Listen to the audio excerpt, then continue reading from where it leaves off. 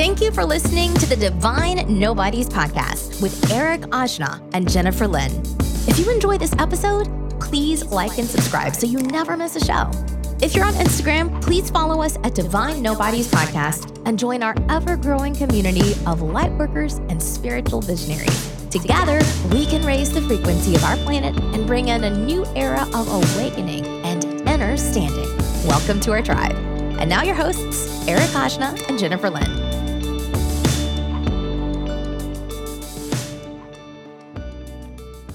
Thank you for tuning in, Divine Nobodies Podcast. How you doing, Jen? No, really, though. How are you? I'm okay. Yeah. I'm You doing well. good? Yeah. I'm glad retrograde's over shit.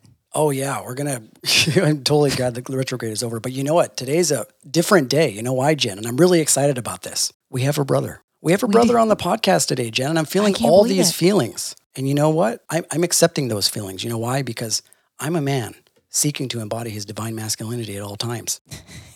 Okay? So everybody gather around, everybody in the back. Bring your camping chairs, portable heaters, your ukuleles, and your animal onesies. Gather around this blazing campfire that doesn't exist except for in our hearts. So friends, friends of the Divine Nobodies podcast, the great search for brotherly life has ended. Today we have found divine masculine energy, Jen. I don't know a lot, so I'm excited. Yes. So our guest today is an intuitive business coach and entrepreneur. His main focus is coaching individuals in the remembering of their soul's purpose and how to access their own intuitive gifts while starting and scaling businesses from their hearts. Outside of his coaching business, he founded Black Sheep Masterminds, in-person events and experiences for entrepreneurs who don't follow the flock. And also, he's the co-creator of the Six-Figure Wolfpack. Anything with the name Wolfpack in it, it's just obviously has to be good, right, Jen? Because we talk about the Wolfpack all the time. Yeah. And that is an online mastermind program. He's held director positions in large tech firms. He's meditated in the mountains of India. God damn. I know, this guy's done everything. Yeah, everything. And he's trained with teachers like, check this out, Jen, Tony Robbins, Aubrey Marcus, and Connor Aubrey Beaton. Marcus is kind of my dream weaver. Oh, yeah. We listen to his gingers. podcast all the time, right? And Tony Robbins. When he's now working with a client, you can usually find him diving deeper into his own work and awakening via writing, meditation, and plant medicine. So with that said, friends, it has been prophesized long ago that one day a brother would come to our podcast, traveling with great speed amongst the clouds of our lightning-fast Wi-Fi connection and gracing us with a message of love, understanding, peace, and courage. So friends of the Divine Nobodies podcast family, we have a brother, and that brother is Alexander Ohm. How you doing, Alexander? I am excellent. Thank you so much, Eric and Jen, for having me. And there's nothing more special than some brothers and sisters getting together to dive deep around the metaphoric campfire. And couldn't be more happy to be here. And just before we dive in, special shout out to my partner, Grace, who made the connection. And you all did an amazing podcast together, and I'm just so stoked to see what we get up to.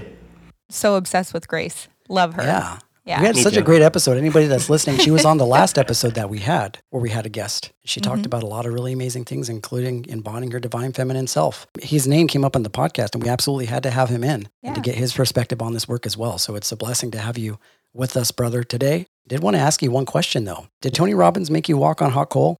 Yeah, several times, actually. You did. What is that like? It was interesting, but not what I thought. You know, you hear things like jumping out of airplanes and walking across hot coals, and it sounds very extreme. But in that environment, everyone's doing it. You're so pumped up, and he gives you these mental tools to get in the right mindset, to be able to essentially do anything. And the whole idea is overcoming a fear and seeing yourself doing it, seeing your brothers and your sisters doing it alongside of you. And it feels amazing on the other side. And believe it or not, you don't feel anything on your feet. Wow. I've never walked across hot coals, but I have jumped out of planes, and it's not that bad. Oh, Jen has like over 6,000 jumps, right? Jen likes to jump out of planes. It's one of her things. Not that many, but a lot. Yeah, she hangs out in the firmament. So we have a lot of ground to cover. Alexander, you're a man of many, many talents, and we want to try and get into each one of those accordingly. We're going to be talking about divine masculinity, which is men's work that you're really, really grounded in, as well as sacred unions and relationships. And also wanted to ask you about your coaching business. But before getting started with all of this, can you tell us a little bit about your journey? What got you into this work? Yeah, it's It was an interesting journey because it started out pretty typical. Went to business school, got a really good job, got promotions in that job, got the company car, the bonus, was traveling around. Everyone seemed impressed by my title. It was actually, on the outside, looked to be a pretty bright time for me, but then I would go home, after a day full of sales meetings and after maybe one too many beers and just sit at home alone and not feel great. It was, kind of dark here and there. And so that was kind of confusing because everything that I was told to find success, to find happiness, I did, and I didn't find it. So that left me in a space of curiosity, of wondering. And at that time, actually a big catalyst for me was listening to podcasts as I was driving around. I was living in Toronto at the time, so I was commuting hours and hours and hours in traffic. Yeah, it was actually probably Tim Ferriss, his podcast, that sparked something inside of me because he was talking about business and being successful, but then he talked about, using mushrooms and plant medicine and meditation and cold plunges. And so that really started something inside of me where I saw that there was another possibility. Yeah, after reading his book, which I bought after listening to his podcasts, I went into work, gave my resignation. A lot of my friends and family were kind of confused, but that's where I headed straight to India after that. I felt like I need to go do something for someone else because I've been living pretty much through my ego the past 2 or 3 years. And so that's what led me to India. Then I just got dropped in the middle of a beautiful energy bomb. Yeah, the vibration was completely different there. And instantly I knew that I was operating before under the idea that the way that we lived in the West is the way to live, the best way. And then I landed in India and I said, oh, it's just a way to live. It's not the best way, it's not the right way. And this way that they're living over here is really interesting to me. And I'm really intrigued by the fact that there was a lot of beautiful people that I met that didn't have a lot, but they had a big smile on their face and their hearts were wide open. And they were talking about beautiful experiences they had communicating with different deities and gods and energies. Yeah, so that was kind of what led me down the rabbit hole. It's a really interesting thing, and you hear that a lot about when it comes to people visiting India. I've read a lot of literature about Eastern masters, and a lot of them come from places like Hardwar, India, or Tiruvannamalai, India, like Sri Ramana Maharshi, and they talk about like India being like the richest, poorest country in the world because they don't have a whole lot, but there's this happiness and this love that they all, as a community, embody that you don't maybe tend to find here in the West. That's a really beautiful thing to be able and share that warmth with people because that kind of works in direct contradiction to kind of how things seem out here. It's almost like in the West, it's like you have to have all of this abundance in order to be happy. But you have all these people over here in the East that don't really have a whole lot of money, but they're still making it work, Yeah. That contrast was a beautiful thing to see that maybe they didn't have a lot of abundance as far as what was in their bank account, but they were living and breathing in abundance as far as, I was living in a small village for the 2 months that I was there. Yeah, that experience just completely transformed the way that I saw the world, and I couldn't see it the old way after that. Did you have trouble with like reintegrating back into the sort of American way, or just the way that obviously that's in contrast to India? Did you have trouble reintegrating back into regular life after you came back from that space? I remember getting to the airport and my dad was picking me up, and I think I left clean shaven and I came back with a big beard and my hair was a little bit longer and I had mala beads around my neck and a new tattoo. And so whole new look. Yeah, exactly. And then my dad was kind of very happy to see me, but maybe a little unsure of what I looked like or maybe even what I smelled like. And then just going right into Toronto to the big highways. Yeah, that was a little weird at first, but I mostly was I was prepared for that contrast, and I was really excited at the prospect of keeping some of the energy of the experiences or habits or ideas from India and bringing them back to my life over here. So I already kind of thought about that before coming back. Yeah. So was your family supportive of your trip to India and coming back and the changes that you were making in your life? Yeah. Or was there like a lot of confusion? They were confused. They were confused but supportive. Oh, okay. Okay. Yeah, I think I was really, really blessed, especially in my father. He just, whatever makes you happy, and he really wanted me to have a solid background of He said, it's very important to go to university, and then, the way that he grew up is, well, get a good job and make sure it has good benefits, and also see if it can get a lot of time off so you can go and do what you really love. Which is just the model that he grew up in. So I think he was confused and also maybe a little excited that, hey, I'm doing something in a different way. And it's amazing to see, as we start to talk about the divine masculine, is that he has really embodied a lot of the things that I started to explore, like meditation, rapid learning of some of these different areas or concepts, plant medicines. So that's been really cool to see the shift in him as well. Wow, that's awesome. Yeah, so speaking of the divine masculine, it's a really amazing gift to have the opportunity to speak with a fellow brother in our community. And this is for the same reasons that Grace kind of talked about in her episode when she referred to the sisterhood wound and how women fear interacting with each other. And I think the same is true when it comes to men. Men have this same wound, and it seems to manifest through things like competition, judgment, violence, all the ways in which she talked about as well. And so it's a gift to meet kind of a fellow brother in the softer space of spirituality. Because when we have a dialogue, we get the opportunity to have a dialogue that men don't often get to have, and that's about feelings, and it's about spirit. So why do you think there is this disconnect and this distrust men have for each other? And why are men's groups and men's work so important for us to tap into that side of us, that divine masculine side? Yeah, I have thought about this a lot, and I believe probably a lot of the distrust or the cautious energy that men might have towards each other likely stems from past lifetimes or history where primarily men were used as frontline infantry or frontline troops or whatever in all the wars that were fought. So it's not to say that women haven't had horrible experiences in the past and there's casualties from conflicts and war, but I think primarily men were the front pawn pieces that were taken out of their villages, and a sword or a spear in your hand and say, okay, you have a brother, he's from a different country, now you have to go kill him. Everything about him is evil, and you can't trust him, and he's trying to trick you, and he's trying to come and kill your family. We've had thousands of years of those experiences, and it's really starting to shift and change now, but I think that's probably an underlining energy, especially when it comes to the physical aspect of, do I feel safe around a man, and can I trust him around my loved ones and my family? So that is why men's work is so important, because men seem to have these shells. They're walking around with this hard exterior, and in the men's work containers or circles, you have the opportunity, as men witness other men take off those shells and see what's underneath, it gives them permission to do the same thing. And when a bunch of men get together and do that, and they open up their hearts together, you see real magic happen really quickly. And this was my experience anyways, is all of a sudden there's a new hope for the future. That all the ways that I witnessed men growing up in media or on the news, where they're getting into fights or they're starting wars, you see this other side of men that's soft and strong at the same time.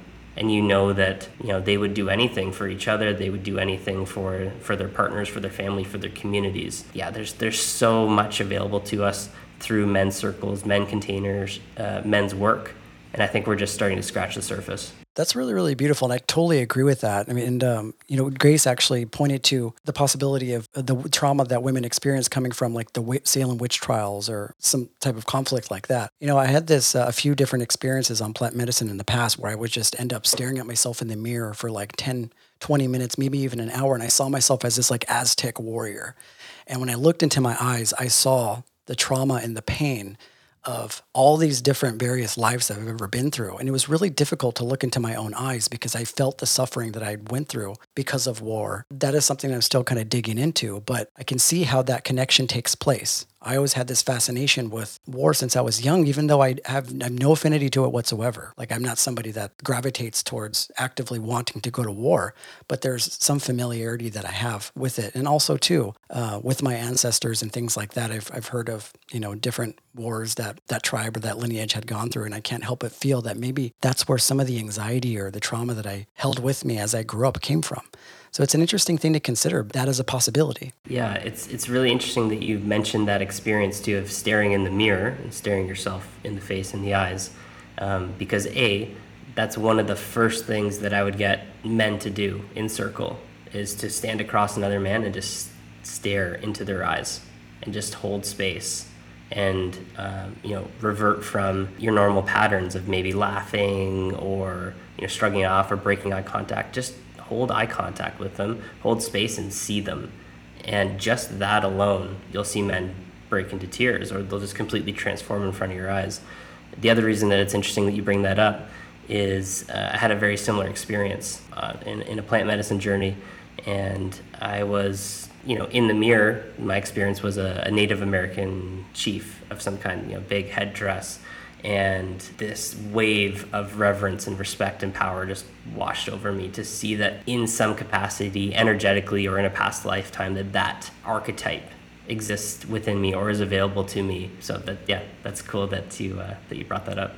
Yeah, and I have a very similar perspective when it comes to men's groups. I mean, we talk about this on the podcast a lot. I grew up around a lot of women, and I was also grew up very wounded by my father, who was, a masculine man. So I had this disconnect between that side of me for a long time. And so I treaded more into sort of like this softer space that was more female. And I had this, I wouldn't maybe call it a fear, but this uncomfortable feeling when it came to being around men. And then when I found out about groups like Sacred Sons, which you're probably familiar with, I attended a few of their groups, even some of their calls. And, it's a beautiful thing because it's so surprising when you're amongst these brothers sharing emotions that typically you don't share in regular everyday life. Creates an entirely new sort of environment for you, this sort of softer space. And you can call it, really large percent of it is maybe like a balanced sort of masculine and feminine energy kind of working in collaboration with each other. But it was such a beautiful feeling to be amongst men that were sharing space and being attentive and being there for you, Yeah, and I love that you mentioned your experience growing up. You're around a lot of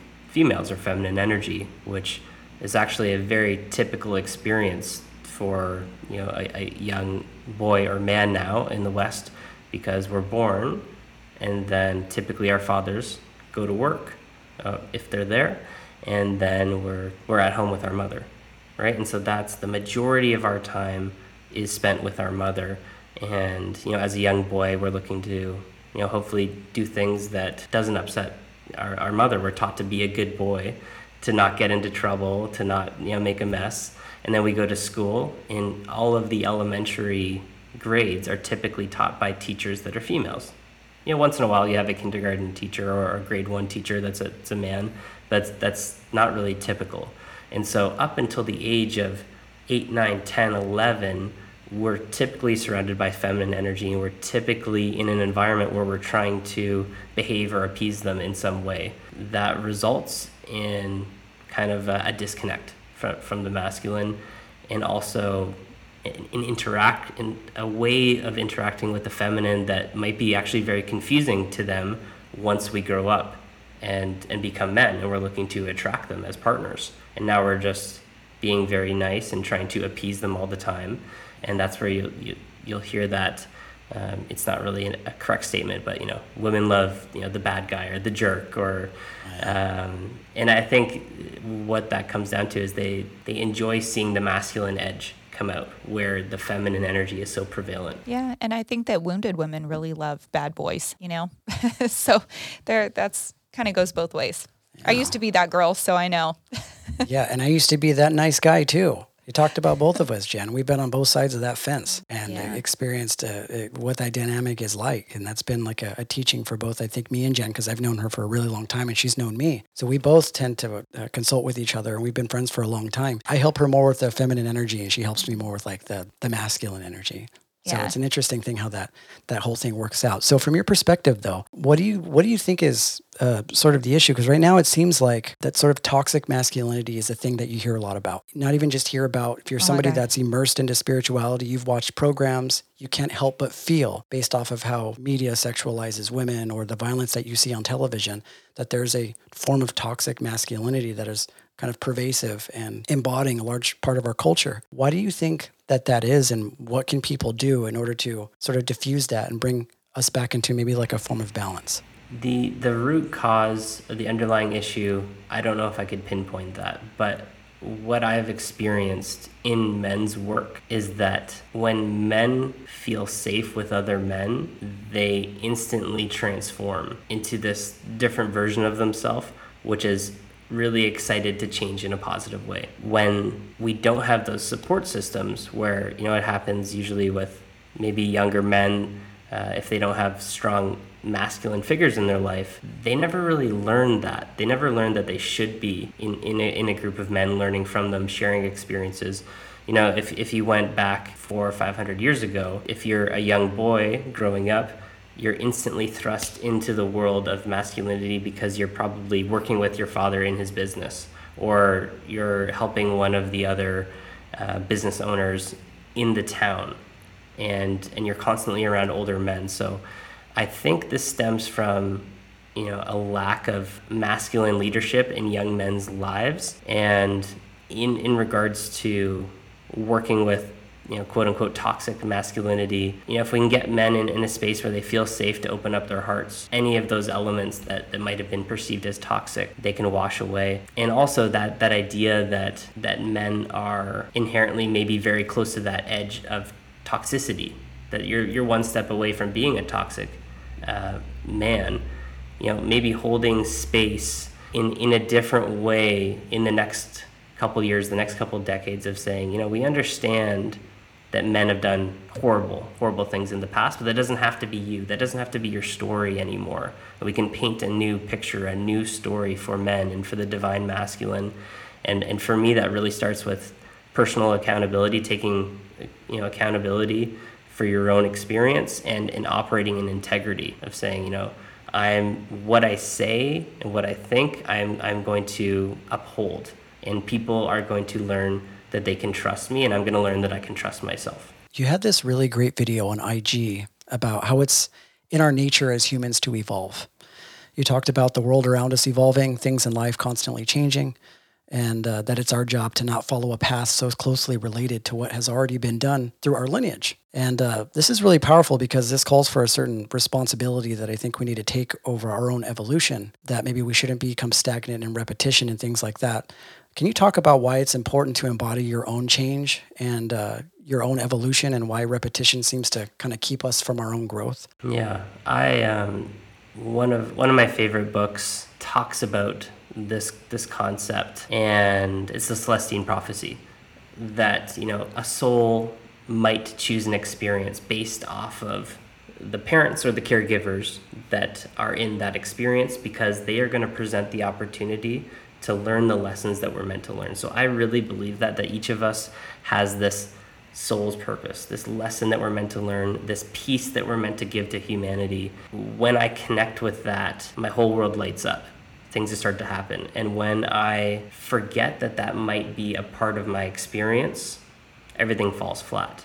And I've seen the same thing with clients and with other people. So it's just been true in my experience that a natural growth or evolution is really, really important to me in my experience. Tony Robbins says, if you're not growing, you're dying. And I don't necessarily fully agree with that statement, but progress is another quote that he might have, is progress equals happiness. And so when we are moving in a direction where there is the possibility of change, something ignites in us. Mm-hmm. And that is so powerful. It has the power to do anything, I believe, in ourselves, with other people. That's why Eckhart Tolle's book A New Earth is so popular, I believe, because there's this new possibility that is not the same as the past, and that just clicks something inside of our soul, of our heart. And so it just seems to be hardwired into our energetic experience. Yeah, I find that to be true, like personally, anytime I'm feeling like really stagnant in my life and my job, or, even in like my practice, like my morning meditation or whatever, and I feel like, I don't really want to do that. Like there has to be some kind of forward progress. You have to have something that you're actively working for. At least for me, like I need that motivation. I need something to wake up for. Progress and change, or progress on whatever project I'm working on, or whether it's like at work or an art project or whatever. So just real life applicable example. Yeah. And change, and it makes me think of like what Krishnamurti, there's an author, Jiddu Krishnamurti, that I really, really enjoy. And he talks about repetition. It's like, as long as we're repeating something that's already happened, something that exists within the realm of conditioning, within the realm of time. And that ceases to be creative. And that's the one beautiful thing that I love about spirituality is it's one of those things that sort of calls for us to evolve and constantly evolve. And maybe perhaps that's the reason why maybe like the Christian church seems to be hitting a wall, because they are so set on not evolving and moving with the times. And we look at everything else around us, including nature, everything else, anything that we see in nature evolves and changes. But for whatever reason, people have this belief that, we shouldn't evolve, that we should remain the same. And it's crazy to see that everything around us in nature sort of teaches us that change is something inherent and constant. But a lot of people have a lot of fear around it, Why do you think people like fear change so much? It's unpredictable. It's the unknown. I think this is something that Joe Dispenza talks about quite a bit. This is something that Grace and I are studying right now. But if you're creating from a familiar past, you can only expect very, very similar results. That's just kind of how it works. And so that's safe. If you go back to our basic, fight or flight mechanisms, that's predictable, that's safe. We know that if we're creating from a familiar past, that we're not creating any saber-toothed tigers that are going to, jump out and attack us. If we are creating a brand new future, which is unknown to us, that could result in so many amazing things. New sources of food, new opportunities for our species. But there is the small possibility, because it is unknown, that something in that experience could be dangerous. And that's the leap of faith, I think, that we're all called to take, is to say, okay, we know what's going to happen here. We know what this looks like, the repetition of the familiar past, and adventure or exploring new areas is another thing that's hardwired into us, spiritually, physically. We are explorers. Not everyone puts their hand up to go onto the boat across the ocean to the new world, but those people that have that courage in their heart, and they say, I know it's an unknown and I know it could be dangerous, but I am far more connected to the possibility of amazingness there. Those are the people that create real change. And I think, the two of you would connect with the term light workers. I think a lot of light workers have that inherent spark of courage. They're saying, I know some things are unknown here, and I know that's kind of scary, but that change is part of my destiny. That's what my soul is here to do. So despite the little fear that I'm feeling right now, I'm going to do it anyways, because I know I'm called to it, and I know ultimately that I am safe, that I am cared for, that really, truly, at the end of the day, nothing could happen to me that's quote unquote bad. Yeah, change is inevitable though. I find change to be fun, but that's the only constant in life, is that it's always going to change. Nothing is permanent. Nothing is forever, no matter what it is. But I love Joe Dispenza. He's one of my favorites. I've read all of his books and I love his teachings. But it's pretty interesting. People who are, go to work, come home, cook dinner, go to bed, go to work, come home, cook dinner, go to bed. He has like a real life example that I think is, it's a small step, to getting used to change and kind of rewiring your brain. He was like, well, maybe you take one way to work every day. Maybe change your route and take a different route to work that day. And just by doing that one small thing, it opens you up to new possibilities. That one thing. And it's so minor, right? I love that example too, because when I previously had a job where I had to drive every day, it would be on the weekend and I'm trying to go somewhere else, and all of a sudden I take the on-ramp that leads to my work, and that was like, oh wow, those subconscious patterns are always running. I did that automatically. I did not think of that. What else is happening automatically or subconsciously? Yeah, and it's in breaking those subconscious patterns that real change, getting conscious to our traumas, to our pain points, to these like the loops, right, that are running in our experience. If we can get conscious to them, we have the opportunity to maybe break it and then change and evolve. It makes me think of this quote by Osho that I talk about all the time, because it's exactly what you're talking about, which is courage is a love affair with the unknown. And you'd have to take a lot of courage in there because, it's an unknown space, but all the probability and all the potentiality exists within that space of just being in the present moment. This almost, like what you're talking about, almost seems like this call for us to move away from the sort of primitive instinctual sides of our humanness and evolving and accelerating into our spiritual selves, right? Because you're talking about as long as we're operating from, I imagine, the ego, which is an instinctual sort of function, we're always going to be looking for that saber-toothed tiger operating from fear. But it's like when, at least from my experience, when we start opening up to love and we start, seeing that as our active reality, that fear sort of diminishes. You're thinking about things like being eternal. You're thinking about the divinity of God. And all of a sudden you go from this scary space into this space where you feel completely taken care of and completely supported. It's a beautiful kind of perspective to have when you elevate to that level. But that's what it reminds me of is dropping from your ego into your heart. Yeah, absolutely. Well, speaking of change, moving from Canada to Mexico, so what sparked that? That's a huge change. And that's a scary, life change. Oh, yeah. It's a scary life change. It's kind of like walking across the hot coals, that it felt scary at first, but once we started doing it and did it, it wasn't that scary. But last winter, we decided to come down for a month and just get away. And when we came down, all the flights got canceled. And so, hey, I guess we were staying a little bit longer. And we ended up staying in Mexico for 3 months. And so we really got a sense of what it was like to be here. And so after that, we went to Costa Rica, then we spent some time in LA, and then we eventually drove back to Canada. And so we were back in Canada, and, we have a lot of amazing friends and family there. But as soon as we got back into Canada, we just didn't feel quite right.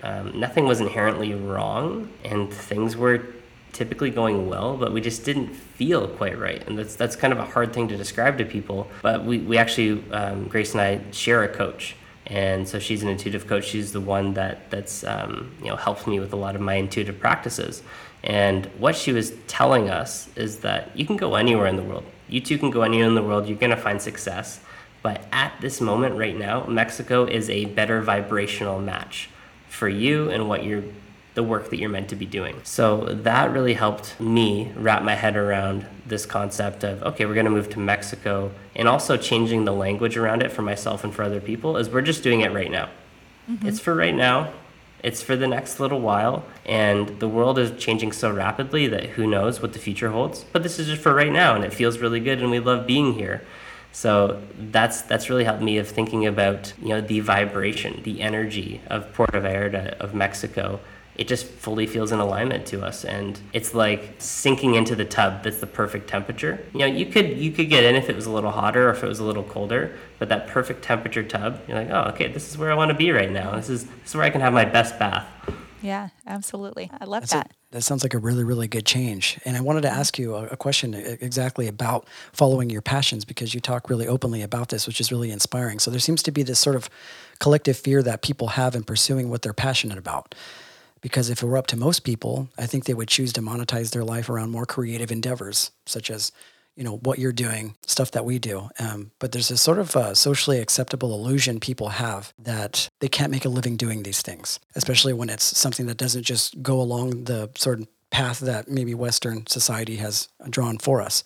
What can people do to change this narrative and maybe start thinking about their passions in a different way? Yeah, one concept that really helped me was the whole idea of mortality, that, really getting connected to our own death. And I think that I had this amazing blessing earlier in my life that I didn't see as a blessing at the time, but when I was 10 years old, my mom passed away. And so here I was, after that 11, 12, 13 years old, and everyone's telling me, well, you got to get a job, and then you can save a little bit off each paycheck, and then you're going to wait until you're 60 years old, 65 years old, and then at that time, hopefully you'll have enough, then you can retire and you can do what you love. And I just witnessed as a young child, seeing that, oh, well, my mom didn't make it to retirement age. So if she wasn't doing what she loved, then that whole time, her whole life experience was for a time that never came. And so I think that's something that really, people can start to think about is, even though we are eternal beings in this human experience right now, let's say, I like to think about all the stuff that we're doing. I'm really open to living past, my 90s, but let's just say I live into my 90s. And then you backtrack, it's like, well, how many years do I have left? Okay, well, how many months is that? How many weeks? How many days? How many hours?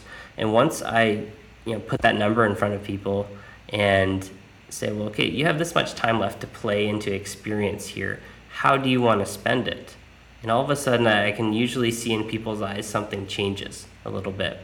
And that opens up a door for them to say, okay, well, maybe I don't have to wait to bring my passion to life. And then the more clients I work with, they do a whole range of things. One of my recent clients, he just started a podcast production company. Another one's a hypnotherapist. Another one is a painter. Another one's a photographer. So I have all these people that do all these different things that when I talk to someone and say, look at all these people, that they had jobs and now they're doing what they love. And yeah, it's not always easy, but it's so worth it because it's what you're meant to do. And so that's really, really helped me of, it seems a little dark at first, but, thinking about your own mortality that, hey, there's an hourglass and it's flipped over and there's only so many grains of sand. So what do you want to do with those grains of sand? It's totally true. Like when I think about how people normally look at money, because people have, I guess, more commonly unhealthy relationships with money, but that whole narrative of like, oh, you have to constantly save for a retirement that you're never going to be able to appreciate. It's almost like this feeling of fear, like somehow time's running out.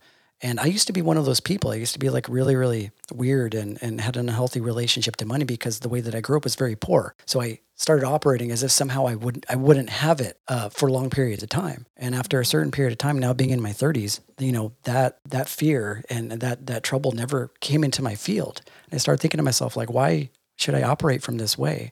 Started becoming more present with the experiences that I have in front of me. And it's a really empowering feeling to just live in the moment and to embody more of what's in your moment, like what you're talking about, But it takes a lot of courage because a lot of people are afraid of that. Yeah, it does. It takes a ton of courage. My grandma always said, if it was easy, everyone would do it. And it's so true. It's because it's hard. And that you have to challenge yourself. You have to try, if you want to achieve that blissful type of happiness, don't waste your life, working a 9-to-5 job that you hate. And I'm speaking totally from experience, right? Because I've been working a 9-to-5 job that, not necessarily that I hated, but just wasn't aligned with me for almost my entire career, right? So it wasn't until really recently that I took kind of a leap of faith and switched careers and went to a startup and, I'm doing really the work that I've always wanted to do.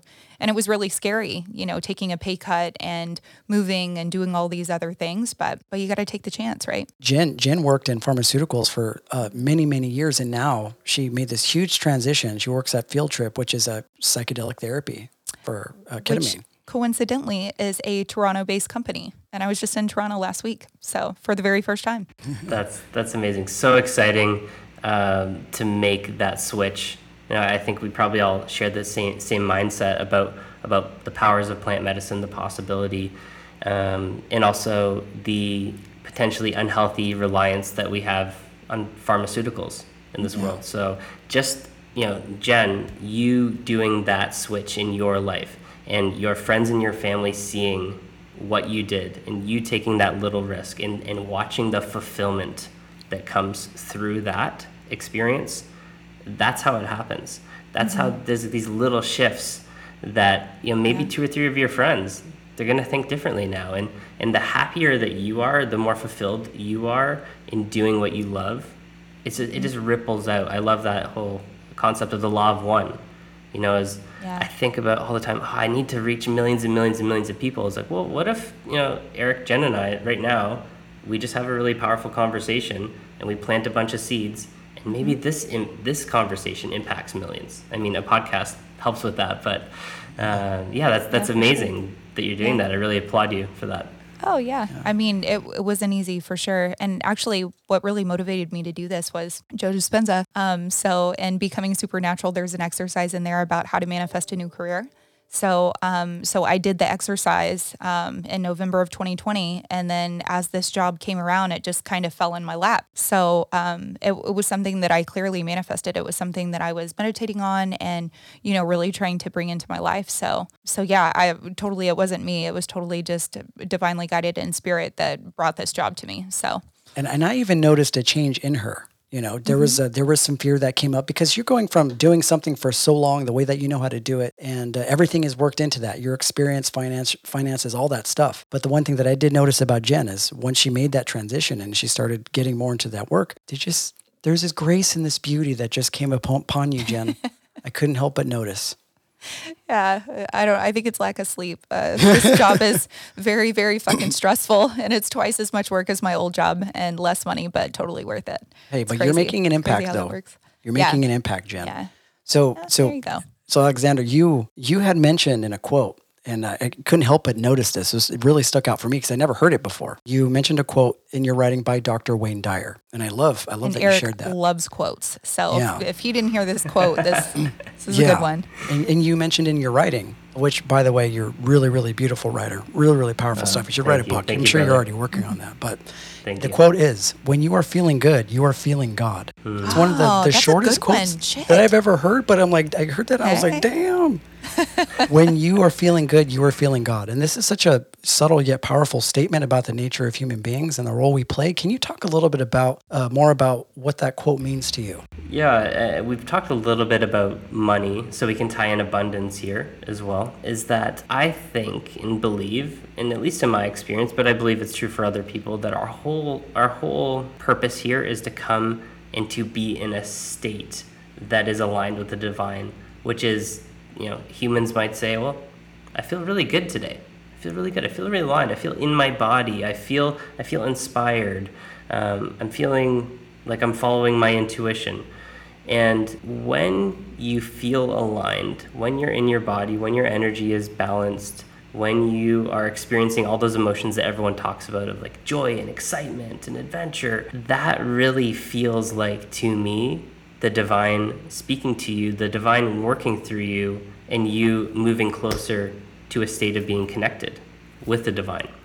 There's a book that I'm reading right now by Jan Price. I can't remember the title, but it's about her experience of she had a heart attack and she died for a few minutes and then she came back. So she's interviewed all these people that had these near-death experiences, and it's very similar stories over and over and over again. There's the tunnel, they go towards the light, and then they're on this other side, and they have these different interactions with guides, with past friends and family members, and the common message over and over again is that you're supposed to go back there and just feel really good. Just do whatever you can to feel love, to feel peace, to feel joy. That's literally your job on earth. Go back and do that and give yourself full permission to do that. And one other person that I really enjoy their work is Esther Hicks or Abraham Hicks. And I love how he talks about the vibrational scale of emotions, right? And so down at the bottom, you're depressed, you're completely blue and dark. And at the top, it's pure, abundance, joy, and bliss. And I notice in myself that when I'm lower on that scale and I make a conscious effort to raise up, that maybe I'm depressed, so I get angry a little bit, and then I'm frustrated, and then I'm just content, and then maybe I get up to happy. When I go through that process, miracles happen in my life. When I consciously push myself into a higher vibrational state, experience higher emotions, I experience the divine in my experience. I love how you mentioned being, because it's like one of those things that just comes naturally to us as human beings. But I think maybe it's a Western sort of form of conditioning to feel as though we have to really, really struggle and suffer and kind of beat our own asses in order to be able to be happy and live the life that we want. Yeah. But you're talking about just embodying that beingness. It reminds me of a quote, and I'm going to read a couple more of these. Tell us more. Tell us about this quote. He has a really powerful quote. I'm not going to call it a quote, but it's just more of a writing that he had on his IG. And I'm going to read it off here, and I'd love to get your perspective on it. And it says, the place where your energy meets the divine is where miracles occur. The fact is, this is happening all the time. However, we are often not conscious of these events taking place. The less awareness we have to the miracle of our world and universe, the less we will attract and enjoy. Your job as a human, as a spirit, is to simply be. Be your fullest, your truest self. You said your job as a human is to simply be. Now, someone not as familiar with, let's just say, the spiritual context of this quote may interpret this as maybe somewhat of a paradox. It's as if to say to just chill, do nothing, somehow remain stagnant, but in the spiritual context, there seems to be more of a meaningful action behind your words. What are some ways that people can proactively be themselves in the way that you're talking about? I think this leads into the idea of listening to your heart or listening to your intuition and following that.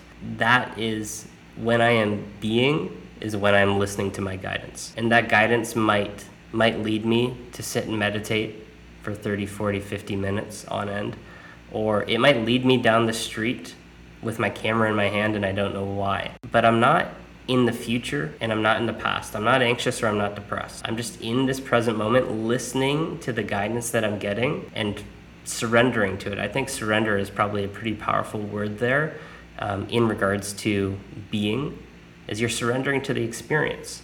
You're surrendering to the environment. You're going with the flow. You're not fighting.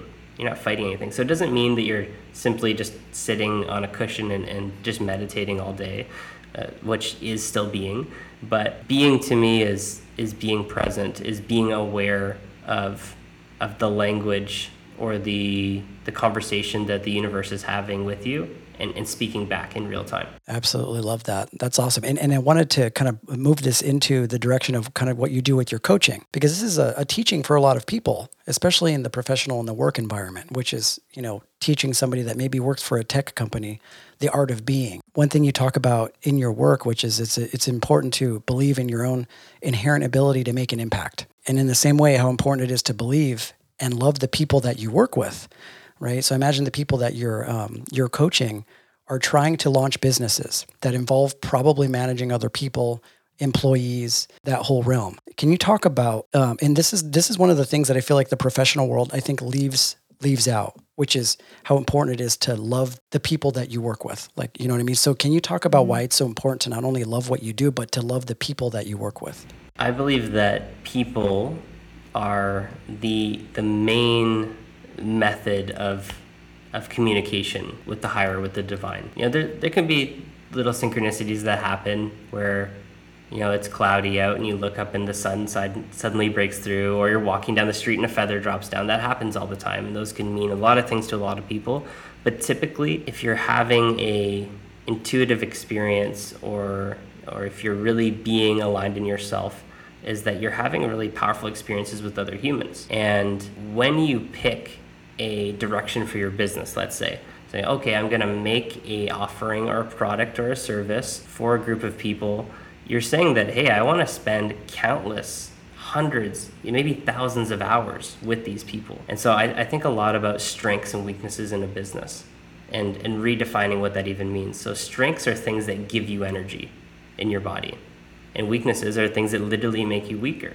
So for me, when I'm talking, when I'm coaching, when I'm writing, it's a strength. I feel more energy in my body, in my mind, in my soul.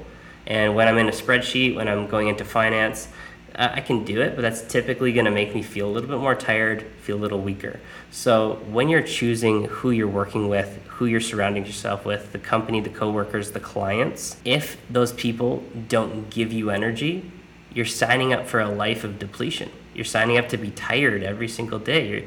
And when I'm tired, it's harder for me to be intuitive. When I'm tired, it's harder for me to be inspired. When I don't have my energy available to me, I feel like the world isn't available to me. So I think that little, it seems like a small decision at the time of who do I want to work with? What company do I want to be at? Who do I want to hire to be my partner in my business? Any of these ideas. It's so important, because it's going to dictate how you feel on 10:35 a.m. on a Tuesday, right? Are you going to be, at the office humming away and you're sipping your coffee and you're just loving life? Or are you going to be looking at your clock and going, when is lunch coming? And those are just like two very different worlds, two very different experiences, and we have the ability to choose. Yeah, absolutely. I've been involved in multiple businesses, and the businesses that were successful were the ones that I really had a passion for. Starting a business to make money, or because you feel like it's going to be a good money-making idea, is never the right way to choose, because those businesses always fail. I mean, running your own business is tough. It's hard, and you have to have like a fire burning inside to make it work. I had a question for you, because I was reading on, I don't know where I read this, I think maybe on your bio, that you coach people to remember their soul's purpose and access intuitive gifts. How do you do that without giving away your course, right? Like in 100 words or less, like how do you coach people to do that? Yeah, so I think it starts with, let's talk about intuition first, is tuning into their experience. So right now we're all sitting here and we are talking and we're listening to each other. We're not fully present into our bodily experience. So I might ask, Eric or yourself, Jen, how are you feeling right now? Like, what's the cadence of your breath? How fast is your heart beating? What do your shoulders feel like? Is there tension in there? Is there energy? And so just starting to play around with the experience of your body and seeing what different things remind you of. And you're like, oh yeah, my shoulders and neck are kind of tight right now. I'm like, well, okay, well, when your shoulders and neck are tight, what's usually happening? It's like, oh, I'm not getting as much sleep because work is super stressful, and that's where you might hold it. And so it's starting to understand how your body, how energy speaks to you. And it doesn't have to be, receiving these messages from your guides on a golden script of saying that my great ancestor says that I need to quit this job right now. It's tuning into your energy. It'd be fucking great if that happened.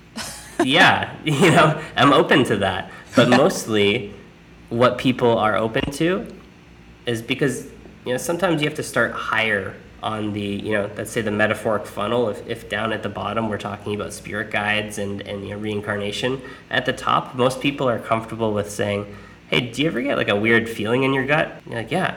It's like you're making a decision, and did you ever have that feeling and make the decision and it didn't turn out great? They're like, yeah. Like, okay, cool. We can start with that. So now we're starting to understand their language of maybe how their body speaks to them. The coach that Grace and I work with, her name is Dr. Divi, and she's amazing. She's still an MD, a doctor, but she uses her intuitive gifts to figure out different experiences people might be having in their body, what that means. So an injury in your left knee, left side of your body being the feminine, knee being where you balance, typically in relationships, it's like, well, how's your relationship going with the feminine in your life, right? With your partner, with your mother, whatever it is. And so starting with intuition is getting them familiar with, hey, how is your body communicating with you? And how do you typically make decisions based off of your body? And I would probably give someone a really, really high level intro into intuition, of saying that we all receive information in different ways, right? So some people see things, right? They're clairvoyant. Some people hear things, clairaudience. Some people feel things in their body. They physically feel it. Some people have this deep knowing, claircognizance. And so it's just starting really high level of saying we can do all of these things, but just like some people are right-handed instead of left-handed, I can use my left hand, but I prefer my right. Each of us have a way of receiving information. So that's how we start at a really high level of playing with intuition. As far as discovering what your purpose is, what your heart's calling is, feels like the biggest question in the world, which is essentially, to you, what's the meaning of life? But where we can start is, well, what do you love to do, right? If I had a magic wand, right, and anything is available to us, and I could wave it, Jen, next week, if we have all the time, all the money, all the resources, what are we doing? How are we spending our time? And I love to build from that place, because usually that's when our heart will speak up. I'm saying, oh, okay, we don't have to worry about money or time or anything. Okay, I'm ready to talk.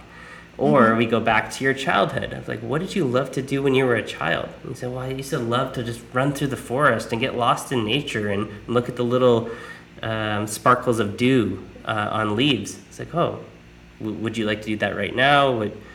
Maybe you would love to be a wildlife photographer, and go look at plant life again. So there's these little clues that our heart leads us.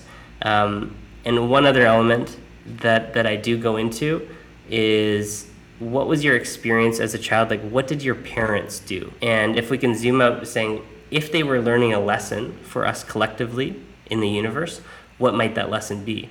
And so I usually give people the example, my own example, which I can do really quickly. My mother was a nurse. She loved what she did. She was super, super giving. She helped so many people. I watched her save someone right in front of me in a car accident. And she gave. We didn't walk past a single person on the street that was experiencing homelessness without giving them money. And she helped so many people, but she forgot to help herself. She didn't take care of herself. And I learned that lesson so beautifully early on, that, wow, before I help other people, I need to help and care for myself. But she did what she loved, and she taught me how to really help and maybe heal people, right? And so then my father was this amazing stability in my life, and he did this job that he didn't really love or like for 30 years. And it was stable, and it put food on the table, and I'm so grateful for that. But he would rush out of that place at night or on the weekends to do what he really loved and his passion, which he loves fishing and being in the outdoors. And now he's going to retire and he's going to start a fishing business, which is amazing. But awesome. I got to see him be a completely different person on the weekend. Yeah. His energy changed, his mannerisms changed. And so I took my mom's experience of saying, wow, I see the benefit of really helping people, maybe healing them, guiding them in some way, but also doing that for myself first. And then I looked at what my dad did and I said, well, he showed me that it's so important to do what you love. And yes, there is some stability in that job, but I also see that there's an opportunity to do what you love and maybe create an amazing life from that. And I've kind of taken those two experiences and combined them together. Oh, this is maybe what my lesson might be, is taking those two and putting together. Maybe I'm here to learn that for myself. Can I do that for myself? And also, can I inspire other people to do it? So these are all clues that we might be able to stitch together, taking the whole experience, throwing it at the wall, and then looking together, me and the client, or, me and the two of you, and we look at it and say, well, what do we see? What patterns do we see? What's exciting here? And that starts us off on a journey. Absolutely. I love some of the advice that you gave on your page about starting your own business, because this is a huge guru misinformation. To quit your job and jump, straight out of the frying pan and into the fire, right? And I feel like that's terrible advice. There's so much stress that comes along with not having an income and, okay, what the hell am I going to do? And small businesses, it takes a while to get them off the ground. It doesn't happen immediately. It does for some people, but that's a very, very, very small percentage. So I liked your advice that you gave not to quit your job, to maybe ease into it, because what's the hurry? I mean, if this is something that is aligned to you and is going to work eventually, what's the hurry? Why do you need to quit your job right away and risk having all that stress? Yeah, thank you. Yeah, I really encourage people to do that if they can. You can use your job to fund your business, essentially. Right. You can get paid to start your business, and there's a lot of amazing opportunities that come with that. I always have to add the caveat that I didn't do that. Yeah. So I know that once in a while, some people, they're just so fed up or they're just so inspired that they just have to jump off the diving board. And that's okay too. You're going to be caught and you're always going to be okay. But if you can, because as you mentioned, it's really hard. You can't really sugarcoat it too much. It is hard to do your own thing, to be an entrepreneur. And also on the other side of that, it's everything that you've ever wanted. And if you can make that transition a little bit smoother, then give yourself that gift. Yeah, why not? It's such a refreshing perspective to have, because from what I'm hearing, this kind of speaks to evolution in the workplace and in our professional lives, which is to bring spirituality into the field of money, right? Into the field of this big, powerful machine that kind of moderates our world. And I wanted to ask you about this because this is a question that come up for me and Jen a lot of the time, and I'd like to know your perspective on this. The one question that always comes up when it comes to monetizing spirituality, and I ask this because I myself have experienced this dilemma with my sound healing and my Reiki practice. And this is a question of how money and spirituality can play within the same field when money has been at the root of a lot of suffering, right? It's been in people's lives. And because of this, a lot of people have unhealthy relationships to money, especially in the spiritual community. So can you talk about how spiritual wellness services and money can coexist without it being perceived as like a negative thing? What are some things that you can provide as far as advice on how to connect those two? Yeah, this literally comes up with every single business that is, has some sort of element of spirituality or giving or doing good. I've had people that are offering amazing transformative experiences to people and charging $20 an hour. And that's not a bad thing per se, but when we go into the details, we'll actually notice that we're doing a disservice to the client and to the business owner in that capacity. So I'll come back to that in a second. I think the first thing that we have to maybe realize or play around with is that money is just energy. Money, like before, it was even just like, this is just a piece of paper and some little pieces of metal.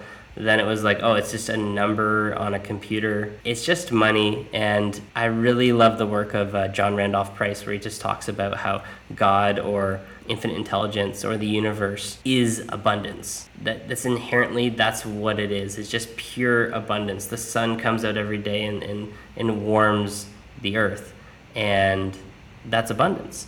And so if we can start to say maybe money is an evil, right? If we can get into that space, then we can start to play around with the practicality of how this works.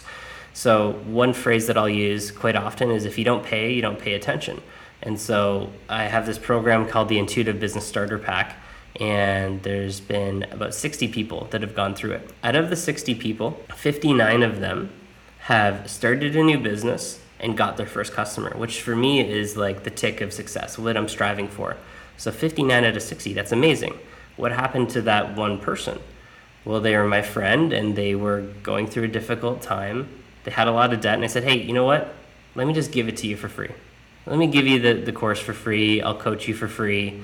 And so they didn't pay anything.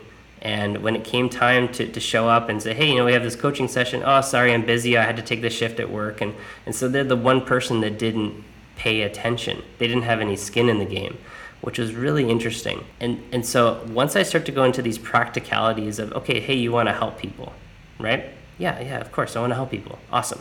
So if money is just energy, and we want to have this big experience, this big transformation for your client where you're healing them, you're helping them with sound, you're helping them with your hands, whatever the case may be, we want to use a lot of energy to do that. We're like, yeah.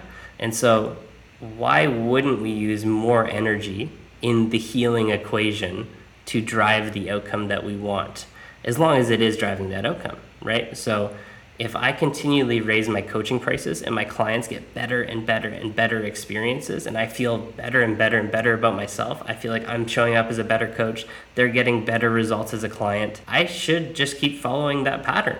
If that wasn't happening, then you maybe have to change some things there. But in my experience, raising your prices as a spiritual or as an intuitive entrepreneur is the most powerful thing that you can do. The one thing that's always going to come up is, well, if I raise my prices, then there's going to be a whole group of people where it's not going to be affordable to them. What I say to that is, well, when you're first starting out and you need to get to a certain level of abundance so you can take care of yourself, your bills are paid, and Maslow's hierarchy of needs, we're checking off the bottom of the pyramid. You need to do that for yourself. You need to take care of yourself before you take care of other people.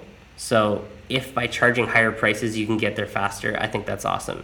Now, eventually, what I tell people and what my intention is as I offer services that cost more, I'm looking for ways that I can make my information or my services accessible to a whole wide range of people. So just like Jen read Dr. Joe Dispenza's book, Becoming Supernatural, that probably costs $15, $20. And there's amazing transformations available to that. Grace and I are going to his retreat in Cancun in early December. Oh, you are? And shit! I am so jealous. Oh man. Yeah. Okay. That's gonna cost. You're gonna have to tell me about it. We're gonna bring you back. For us. And there's always like a 1,000,000-year wait list to go to one of these. So how long first of all, let's start from the beginning. How long did you wait to get into this course? So this was one of these weird, divinely orchestrated things that I looked online, and he's like, he only had 2 events. One was like in Turkey, one was in London. It's like, what are you gonna do, right? I get it, it's the pandemic.